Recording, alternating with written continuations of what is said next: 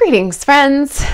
This is Annette of AnnetteLeonard.com, back to join you for another moment for chronic wellness. Thank you for being here. We are continuing to talk about how to develop, how to cultivate, how to build, how to have more self-love. Not that kind of self-love. I support that kind of self-love, but that's not what we're talking about today. We're talking about the kind of self-love that is just feeling it, feeling yourself, loving yourself, believing in yourself, knowing yourself, and believing yourself to be of great intrinsic worth. And as I said the other day, I believe there are many paths up this mountain. There are immeasurable ways that you can start to build, cultivate, and access self-love. And one of them might be how you eat. So perhaps you've identified that there are ways of eating that make you feel better, or eating programs that you mean to follow, or ways of eating that you want to try. And whether that is eating an autoimmune diet, or eating Whole30, or eating paleo, or following Weight Watchers, whatever it is, I'm going to suggest to you that doing that more often can be an act of self-love.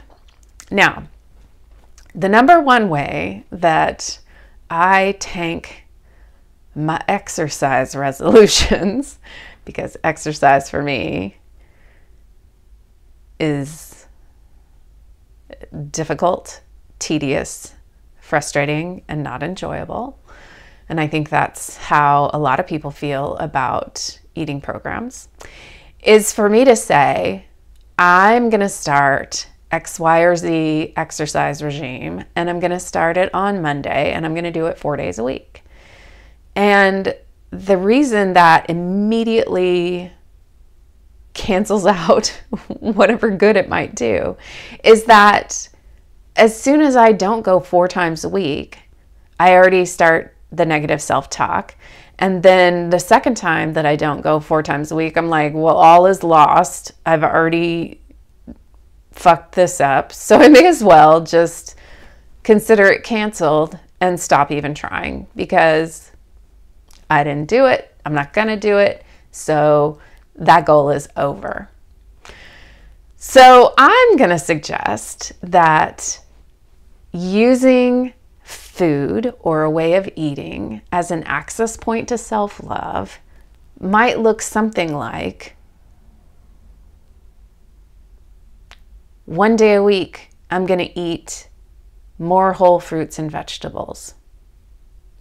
So then I'm adding broccoli to a meal, or I'm adding salad to a day where I might otherwise wouldn't have, and I can celebrate that win. And after doing that for a couple of weeks, it might be 1 day a week I'm going to eat a whole meal that is the style of eating that I want to move toward.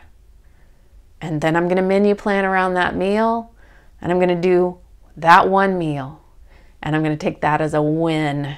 I'm going to be like, yes, me. And I might do that for a month, where 1 meal a week is eating the way that I mean to be eating. And if I feel better because of it, or if I feel good about myself because of it, that can be the ground on which I stand, or the step that leads me to the next step that might be, cool, now I'm going to do this 2 times a week. Not 2 full days a week, but 2 times a week. That I'm going to plan a meal this way, or I'm going to eat like this.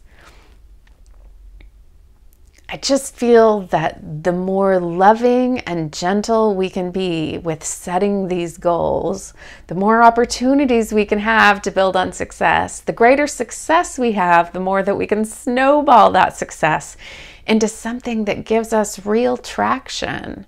And it is through these acts of building on success that we can start to really acknowledge that we're doing something of value. And if we're doing something of value, that's purposeful, and we're doing a good job, and we're doing it for ourselves, which means we're worth it. So that's how starting with how we eat can be an axis to building and cultivating self-love. So that's my thought for today. I hope you are working on ways that you can increase and grow your self-love. I love you, and I'm glad you're here. Sound off. Go to Facebook and leave me a comment, or if you're watching this on YouTube, leave me a comment below. Either way, if you haven't subscribed to either this podcast or this YouTube broadcast, please do. I need subscribers to demonstrate what numbers I've got going. It would help me a lot. And until we're together again, I hope that you are finding ways to tend your spirit and be well.